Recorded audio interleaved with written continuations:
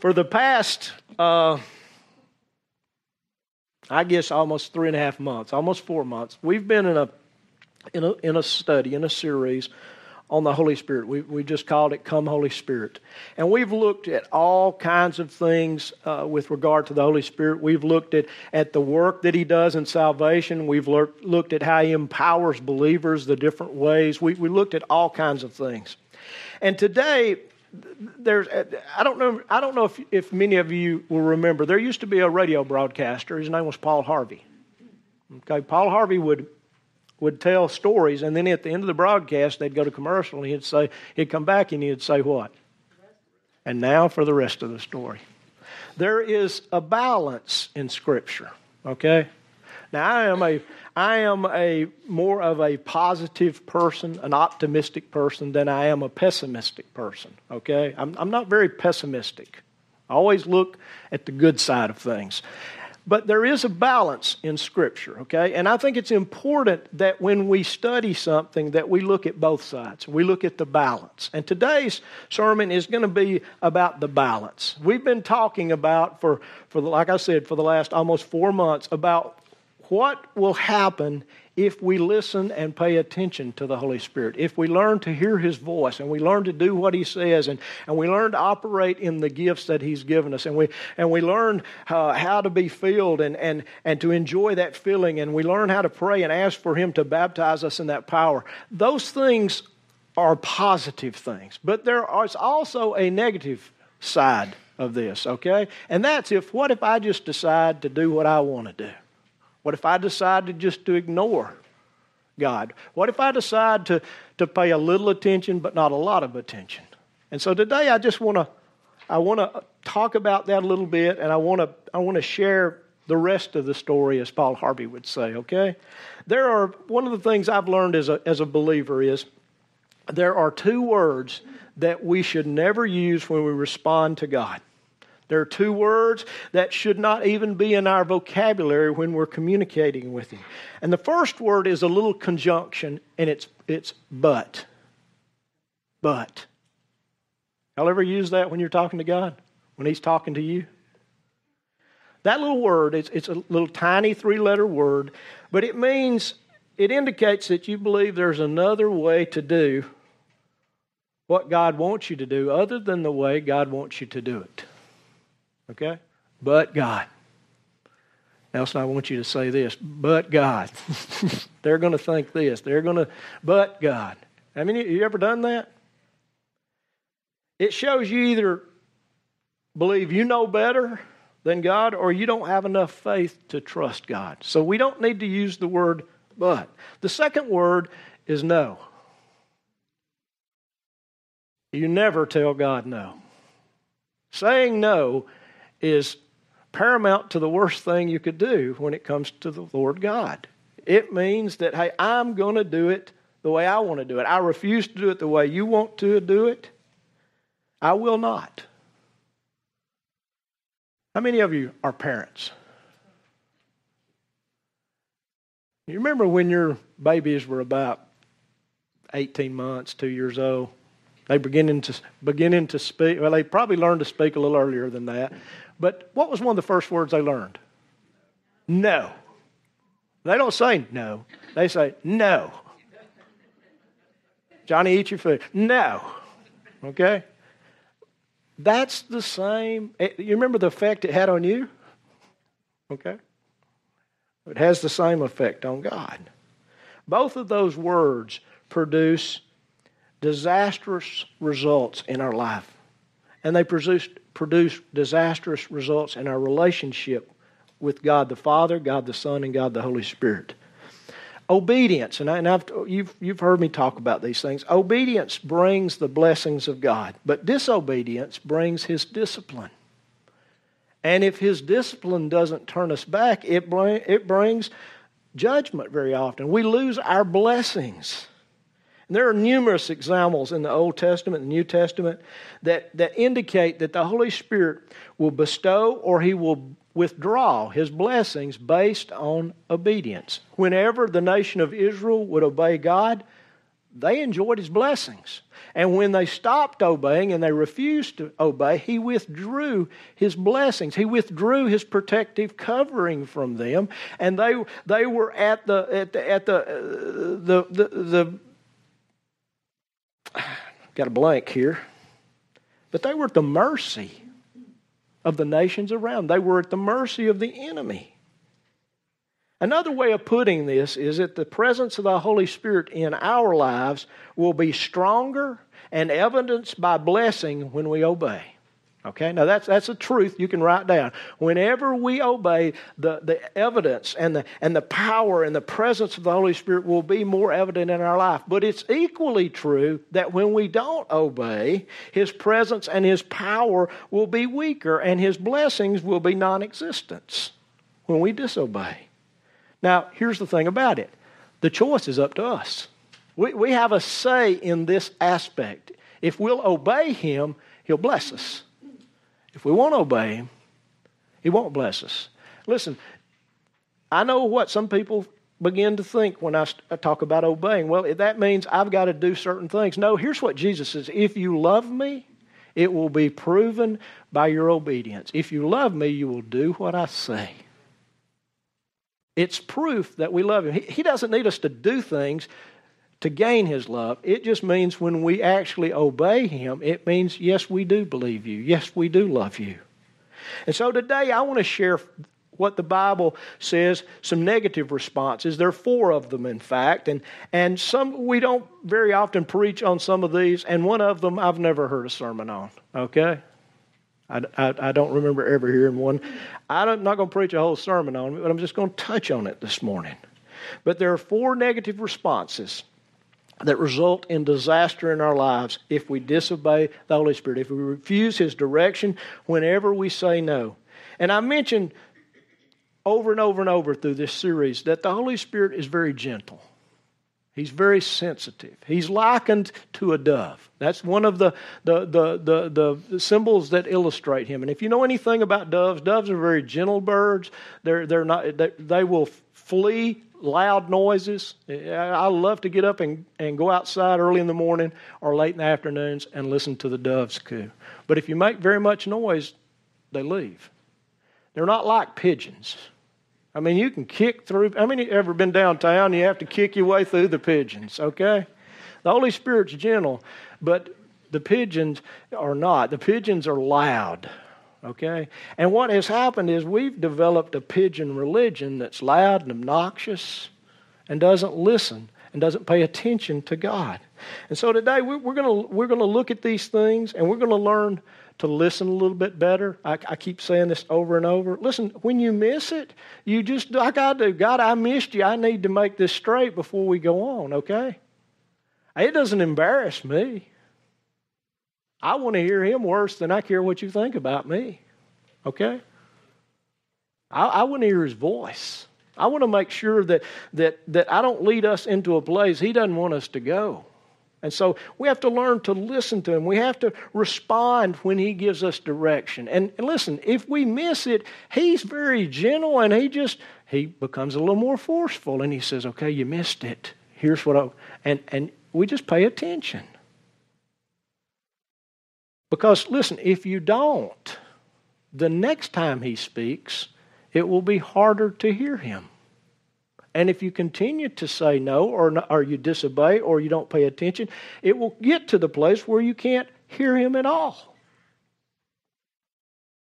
Disobedience, whether it's total or partial, affects our hearing, and it affects the sensitivity of our heart. It's not, the problem's not with the intensity of His voice. The problem is with our hearts.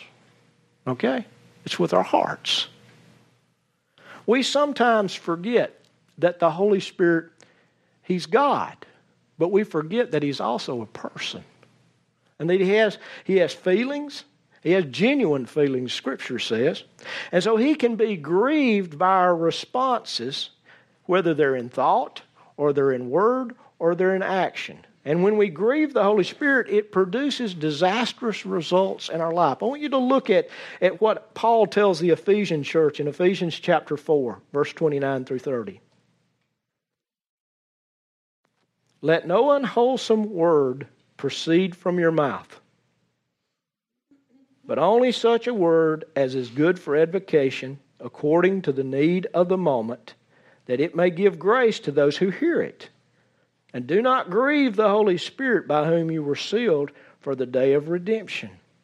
Paul we lift that verse out, and do not grieve the Holy Spirit, by whom you were sealed for the day of redemption. We lift that out, and we talk about it, and we preach about it, and we teach about it, but we lift it out of the context of which he wrote it. And the context here is what we say with our mouth. We can grieve the Holy Spirit with our words. He points out very clearly that our words have the ability to grieve or literally to cause sorrow to the Holy Spirit. And that happens when we use rank language or worthless language or disgusting talk. Now that can mean bad language, okay? But that's not, I don't want you to miss this. In this passage, what he's really referring to is gossip and slander, and what we've come to call prayer requests. Okay? And let me qualify that. Okay? Prayer requests that are intent on giving destructive information instead of voicing a genuine need. It's nothing more than gossip. It's nothing more than slander. But that's what we tend to do in the church. We need to pray for Sister so-and-so.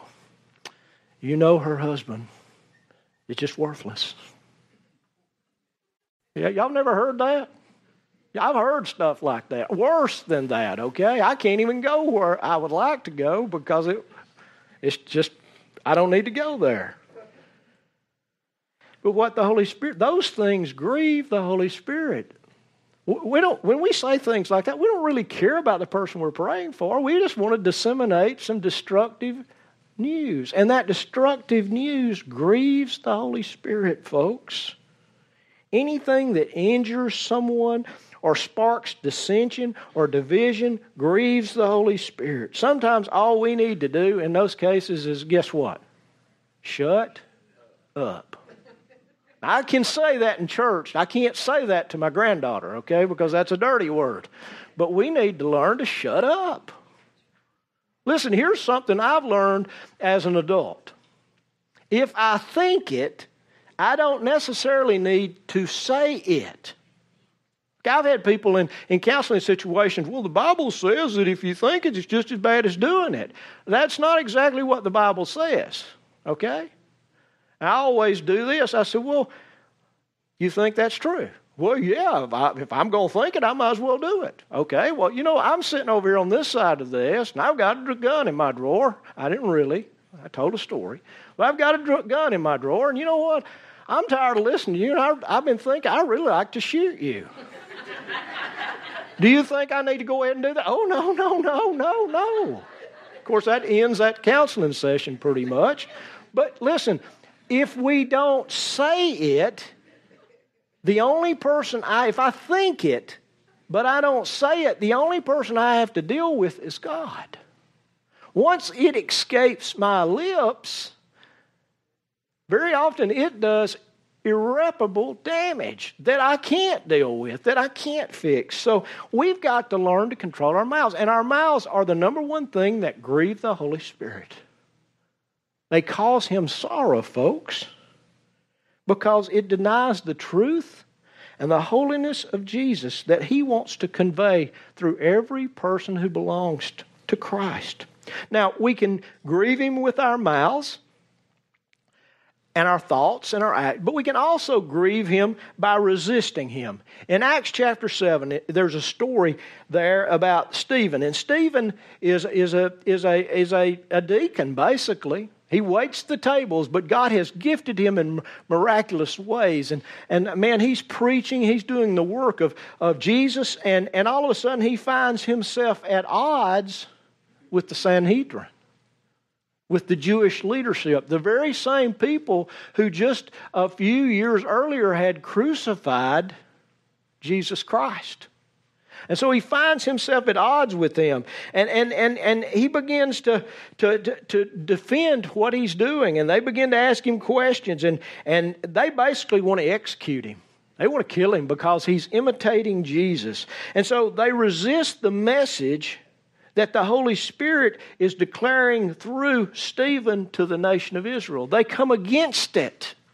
They say, we don't want that preached. You got to stop. We've already killed Jesus, and you know what? We'll kill you too. And so Stephen in Acts chapter 7, verse 51, he finally comes to the place and he declares this. And he says, you men who are stiff-necked and are uncircumcised in heart. Boy, that's a way to win friends and influence you. Okay, he says, you men who are stiff-necked and uncircumcised in heart and ears are always resisting the Holy Spirit. You are doing just as your fathers did. When we disobey the voice of the Holy Spirit, we're saying no. We're resisting what He wants, and we're resisting what He intends to do. And what happens is we grieve Him. So we can grieve Him by refusing to do what He says. We can grieve Him by resisting Him, and we can grieve Him by saying things that we don't need to say. But not only can we grieve the Holy Spirit, but we can also quench the Holy Spirit. 1 Thessalonians chapter 5, verse 19, we have a command there. It says, do not quench the Spirit. Now, that word quench is to pour water on. That's literally what it means. It's to smother out. And the Holy Spirit is pictured as fire. That's one of the symbols. We've looked at that here when we looked at the symbols of the Holy Spirit. He's seen as a fire. We see that on the day of Pentecost when the tongues of fire settle. It's the presence of the Holy Spirit. And literally what Paul is saying here is don't put Him out. Don't pour water on Him. Don't quench the Spirit's fire. Literally what he's saying here is stop pouring water on what God is doing. Very likely Paul's addressing with the Thessalonians the use of gifts in the worship service. Now, the gifts were meant to be used in worship. They were meant to be used in service. And in Corinth, if you remember what takes place in the church there at Corinth, there was an inappropriate use of the gifts. And Paul deals with that. But here in Thessalonica, there's a swing all the way over. Those in leadership were kind of overreacting to the gifts, and they were a little overzealous in trying to control them. In Corinth, they were wide open and needed a few controls. In Thessalonica, they were smothered out. In both places, they weren't operating like they were supposed to operate. And so Paul says there's a balance. There's an order. But listen to me, when we repress the gifts of the Spirit, when we repress certain gifts because we don't understand them or we don't like them, folks, we are pouring the water of unbelief, the water of fear, the water of false teaching, the water of arrogance on the fire that He has sparked or is sparking in a body. The gifts of the Spirit, I believe this. I believe that all of them were meant to be used to build up the body of Christ. All of them are still in existence, and all of them are needed in our church, okay? If He's given them, we need them. We can't pick and choose the ones we're comfortable with. We just have to trust the Holy Spirit to sovereignly give us exactly what we need when we need it. Now, the proper way to do what I'm talking about is to allow those people that are gifted in certain gifts to share it in a decent and an orderly fashion, what the Spirit is doing through them or what the Spirit's saying through them so that we can edify the body. Listen, just because we don't understand a gift or we've had some bad teaching or a gift makes us afraid, we don't need to smother it out. We're not supposed to smother it out. That's quenching the Holy Spirit. Listen to me. If you have a spiritual gift and you're fearful of using it because you're fearful of what might happen, that's quenching the Spirit. If I refuse to allow what God wants to do through me, through a specific gift, because I fear what might happen, what somebody might say, that's quenching the Holy Spirit. There is an orderly and a biblical way for every gift to be used. We simply have to find it, okay? We have to find what it looks like, how it works, and allow the fire of God to blaze. Listen to me, it's far easier to stoke a fire that's already burning than to start one from cold, dead ashes, okay? Sometimes you get wildfire. A pastor whom I greatly respect told me one time, he says, wherever the presence of God is, there's real fire, there's wildfire. He said, you know what you do with the wildfire? You take away the fuel. You go to that person and you lovingly share what Jesus is doing. And most of the time, it goes out. He says, the presence of God doesn't need any fuel. It'll burn on a rock. That's another sermon for another day. Okay? So we can quench the Spirit when we don't allow Him to work in our midst, when we don't allow Him to use the power and the gifts that He's given the church so that she can build herself up and so that she can reach the community. There's another level. Each one of these is, when you, how do I want to put this? When you grieve the Spirit, it's here. When you quench the Spirit, it's here. They go up in intensity.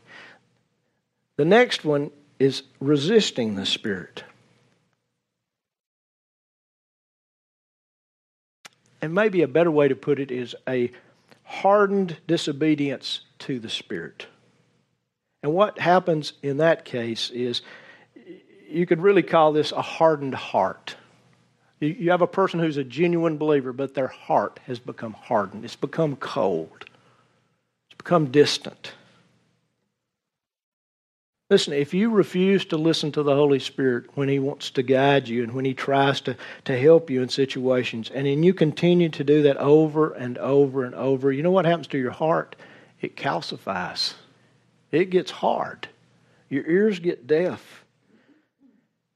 And what happens very often is that the discipline God sends has no effect on you. And God has to judge us. He has to deal with us. If you look at Acts chapter 5, it's the story of Ananias and Sapphira. They were believers. Okay, you say, boy, this is a stark one. I said, could you not find another one in Scripture? Well, this one's pretty eye-opening, okay? They sold a piece of property. And it was their property and their money to do with whatever they pleased, okay? They cooked up a plan, though, to keep back part of the profit, but to act like they were giving it all to the Lord. And so they made a big show. In fact, they didn't come together. You ever wondered why they didn't come together? Well, if you do it twice, it just makes it bigger. Makes it more spectacular. And so what happens is they wanted to look really good in the eyes of the apostles, and they wanted to look really good in the eyes of the congregation, and they wanted that pat on the back. They wanted the accolades. They wanted the status. So they decided to lie. And they refused to listen to the voice of the Holy Spirit. I will guarantee you the Holy Spirit was working. He was speaking. He was speaking. I don't know how many days this took before they cooked this plan up. I don't know how long it took to sell the land, to get the money. I don't know all that. But I'll guarantee you the Holy Spirit was speaking. But they weren't listening. Their hearts were getting harder and harder and harder. And this is when Ananias comes in. This is what Peter says in verse 3 and 4 in Acts chapter 5. He says, but Peter said, Ananias, why has Satan filled your heart to lie to the Holy Spirit and to keep back some of the price of the land? While it remained unsold, did it not remain your own? And after it was sold, was it not under your control?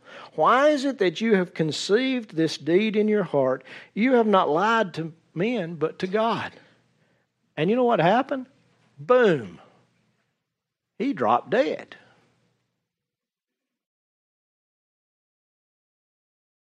His wife, Sapphira, comes a few minutes later. I don't know how long exactly, but she comes with the same exact story. And Peter asked her in verse 9, he says, why is it that you have agreed together to put the Spirit of the Lord to the test? And you know what happens? Boom. They didn't have a double wedding that day. They had a double funeral. She drops dead. The blessings end in their lives and judgment falls. They were born again, folks. They were a part of the body of Christ, but their hearts were hardened. And they chose to disobey what the Spirit of God was telling them.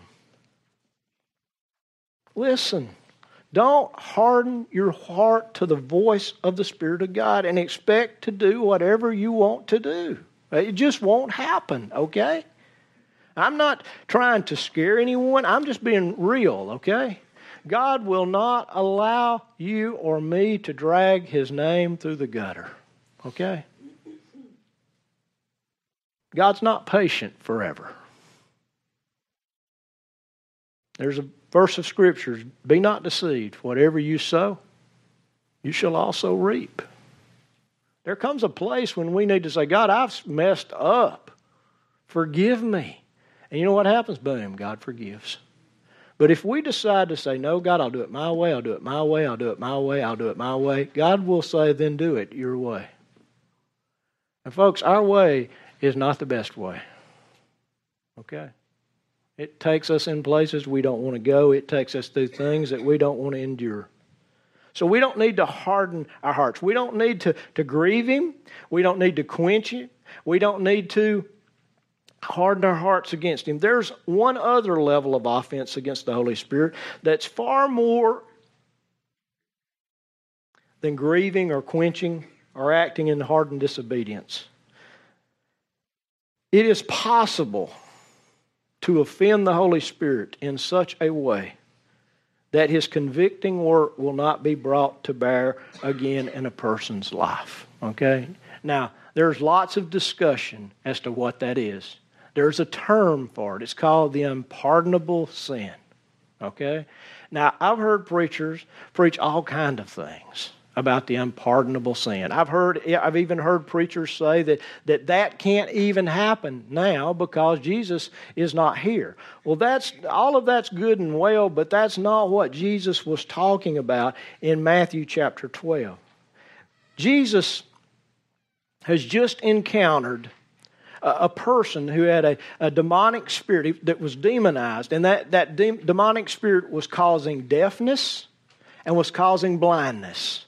And Jesus dealt with that spirit. He dealt with that man. He gave the man sight back. He gave the man's hearing back. And all of a sudden the man could hear and he could see.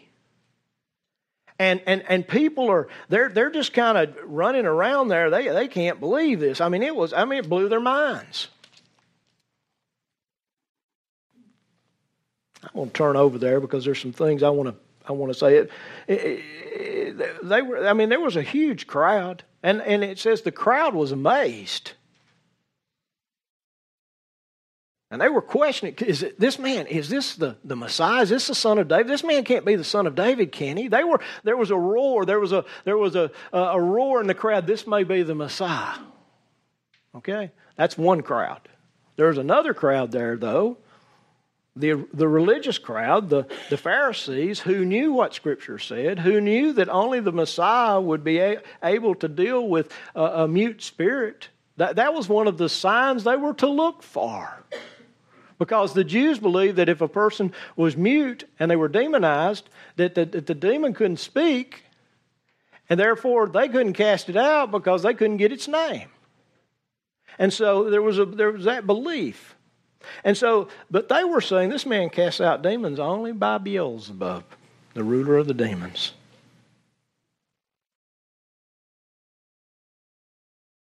They attributed the work of the Holy Spirit that manifested Himself through the Son of God, through Jesus. They attributed that work that the Spirit of God was doing to Satan. This is the work of the devil. Don't miss this, okay? This is the work of the devil. They said it wasn't the Holy Spirit. It was the devil empowering Jesus to do what he did. And folks, that is a very, very serious accusation. They refused to acknowledge that the Holy Spirit's work, that he chose to work in a way they didn't think he would work. That he chose to work in a person they didn't really care for, who didn't act like they thought he should act, who didn't have a three-piece suit on and his hair slicked back, designer shoes. He didn't act that. He didn't act that way. He wasn't dressed that way, and so they refused to believe that he was who he claimed to be.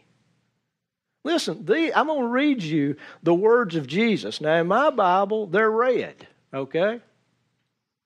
Which means they're the words of Jesus, okay? He said these things. This is not what somebody else thinks he said. These are the words he says. I want you to listen to me. He goes through verse 25 through 29, and I'm not going to read that, but he basically says that a house that's divided against itself can't succeed. If Satan casts out Satan, that don't make no sense. He just refutes their argument, okay? And then he says this in verse 30. He said, "He who is with me, he who is not with me is against me, and he who does not gather with me scatters. Therefore," listen to this, "therefore I say unto you, any sin and blasphemy shall be forgiven people, but blasphemy against the Spirit shall not be forgiven." Okay, so what shall not be forgiven? Blasphemy against the Spirit. Okay, what's the context of the passage we're looking at? They have attributed the work of the Holy Spirit that Jesus did to the devil. Okay, this is the devil's work. These healings, the devil's doing. These gifts that are manifesting, that's the devil. Okay, that's what Jesus is saying. I'm not dragging anything into the context. That's the context of this passage. But blasphemy against the Spirit shall not be forgiven. Listen to verse 32. "Whoever speaks a word against the Son of Man, it shall be forgiven." You know, you can wonder, okay, is Jesus really who he says he is? I mean, that's what the other crowd were doing, okay? Is this guy, is he really the Messiah? They were questioning, okay? But the other crowd weren't questioning. They were making judgments. This is the work of the devil. Jesus says, "Whoever speaks a word against the Son of Man, it shall be forgiven him. But whoever speaks against the Holy Spirit, it shall not be forgiven him, either in this age or in the age to come." That's what God says. That's not what I say, okay? That's the Word of God. It shall not be forgiven him, either in this age or in the age to come. You know what? Sometimes when you don't understand something, it's advantageous to be quiet. Or to use the word I'm not supposed to use around my grandchild, shut up. Just shut up. I've seen things that I didn't understand, okay?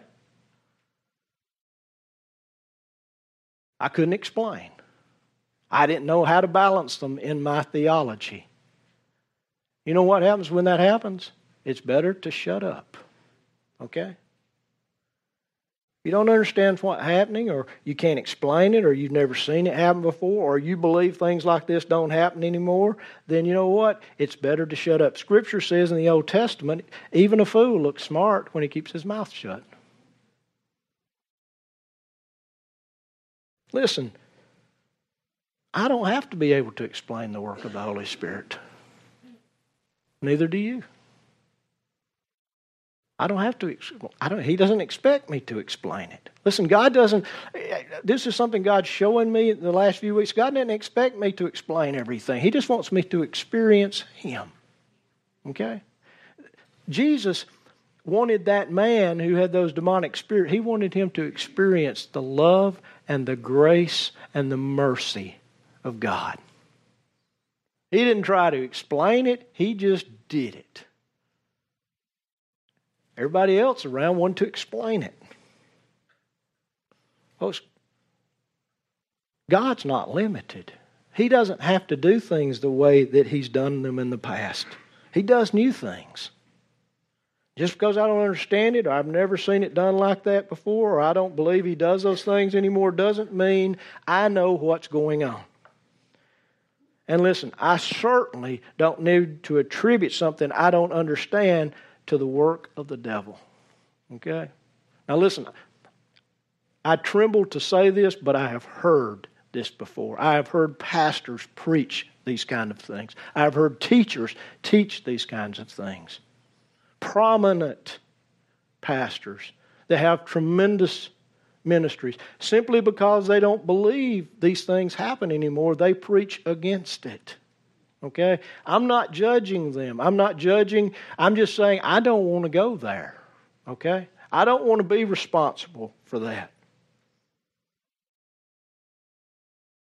But what I hear and what the Pharisees were doing are not any different. And this is what Jesus says. This is what they're saying.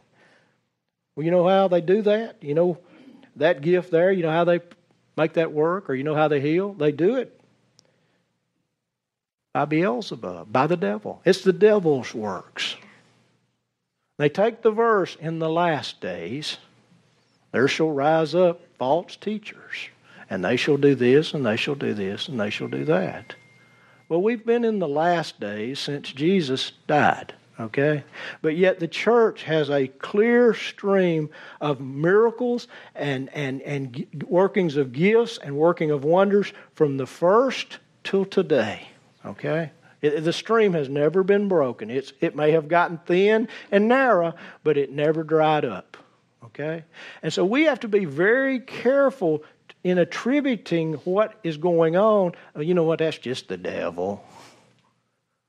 Well, you know what, I may have blasphemed the Holy Spirit in those little words. So we don't think about that. We think it's some grand thing we have to say or do. It's not. It's attributing the work of the Spirit to the devil. That's what the unpardonable sin is. That's the one that's never forgiven. Or at least that's what I think the text says. That's what the context teaches. Listen, we're supposed to test the spirits, okay? I'm not saying we don't. But testing the spirits and attributing to the Spirit, or what the Spirit has done to the devil, is a big jump, okay? It's a big jump. So we have to be careful if our theology or if our faith or if our God is too small. Okay? Listen, we don't serve a little God. Okay? We serve a God who is infinite. Infinite. Nothing can contain Him. Listen to me. I don't want you to be fearful today. I just want you to have the whole truth. Okay? We can quench Him. We can grieve Him. Our hearts can be hardened, and we can turn our backs and disobey Him. And then ultimately, folks, if we're not careful, there's a progression there. Those Pharisees didn't just get there overnight. They stopped listening to God. They stopped following the direction of the Holy Spirit. Their hearts calcified and got hard until finally they said, you know what, this is not God. This is the work of the devil. And Jesus said, you know what?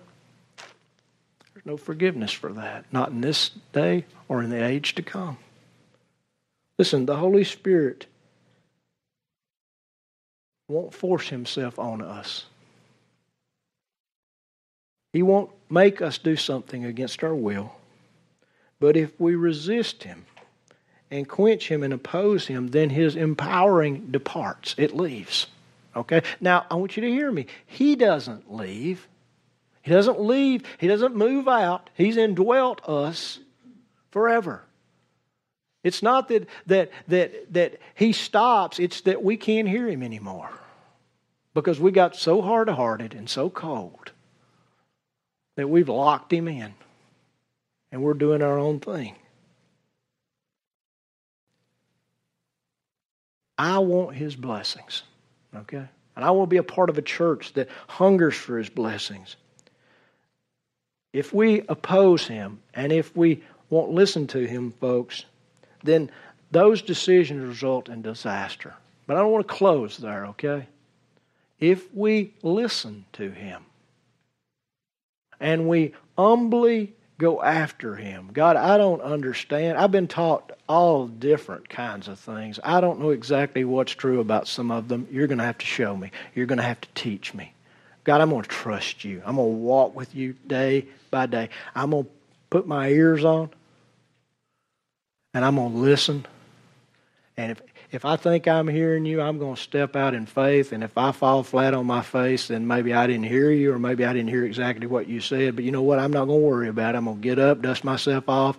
I'm going to say, God, speak to me again. Let me hear You again. I'll do whatever You say. Listen, you won't miss God. Okay? You won't miss God. And what God will do is He will fine-tune our ability to hear Him and to sense Him, and we will know that we know. Okay? And when we do those things, He will pour out His blessings on us corporately, but He'll also pour it out, listen, individually. He will guide us. Man, when we drive, you'll hear things like, put the brakes on now. Now. I mean, y'all know what I'm talking about. Some of you do. You'll be in a store and you'll do something wrong and you'll hear the Holy Spirit. That was not the correct thing to do. Or you'll be somewhere and He'll go, don't do that, don't say that, don't say that. I know you're thinking it, don't say it. Y'all know what I'm talking about. All of us have experienced that. Listen, if we will listen and we will obey Him, the potential for what He wants to do in us and through us is infinite. It's never ending. There's no ending. Jesus has given us the Holy Spirit so that we could live the life that Jesus lived. So that we could do the things that Jesus did. All of them. From the moral life to the way He thought, to the way He acted when He was with people that were hurting, to the miraculous life. It covers the whole gamut, folks. But we have to learn to listen. And we have to follow Him. One of the prayers I pray every day is, come, Holy Spirit. And when I pray that, I'm saying, okay, God, here I am. Use me any way that You want. I'll do whatever You want to do. Now, you know what? I don't always do it, okay? But my heart, that's my heart cry. I'm learning to get my soul in line with the desires of my spirit, okay? So whenever I fail, I go, God, forgive me. And the quicker I do that, the closer I know I'm walking with Jesus. That's one of the ways you can test how close your relationship is. If it takes you 3 weeks to ask forgiveness, guess what? Y'all ain't walking together. It takes 2 or 3 hours, y'all may be walking on the other side of the road from each other. If it takes a minute or two, a second or two, you're pretty close. Okay? I could go on and on, but I'm going to stop. Okay? I just want you to understand that, you know what? We can grieve Him. We can grieve Him in the way that we act, the way that we think, and the things that we do. We can quench Him. Okay? When we want to pour water on somebody whom God's working in. You ever heard anybody say, well, you know what? He's just a Jesus fanatic.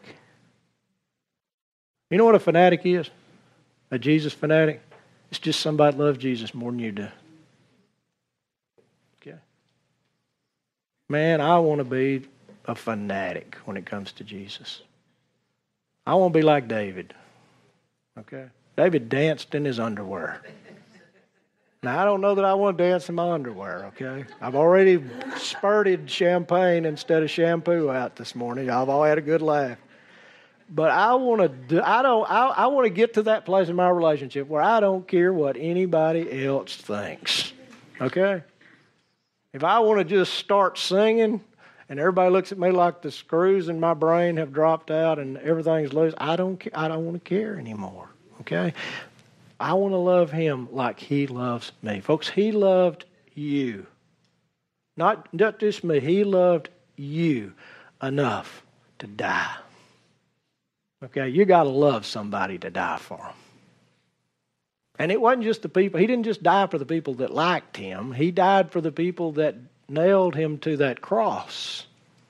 To the people that hung on the either side of them, to the soldiers that shouted the curses, to the Sanhedrin, to the Jewish leaders that condemned him based on lies. He loved them and died for them. Okay? That's where we got to go. Okay? And one of the ways we do it is just to invite the Holy Spirit to come every day as individuals and as a church. Okay? He'll take us where He wants to go. Our job is to follow. Let's pray. For more information on Eagles Wing Church, visit our website at www.eagleswingchurch.org or on Facebook at facebook.com/Eagles Wing Church. Thanks for listening and have a blessed week.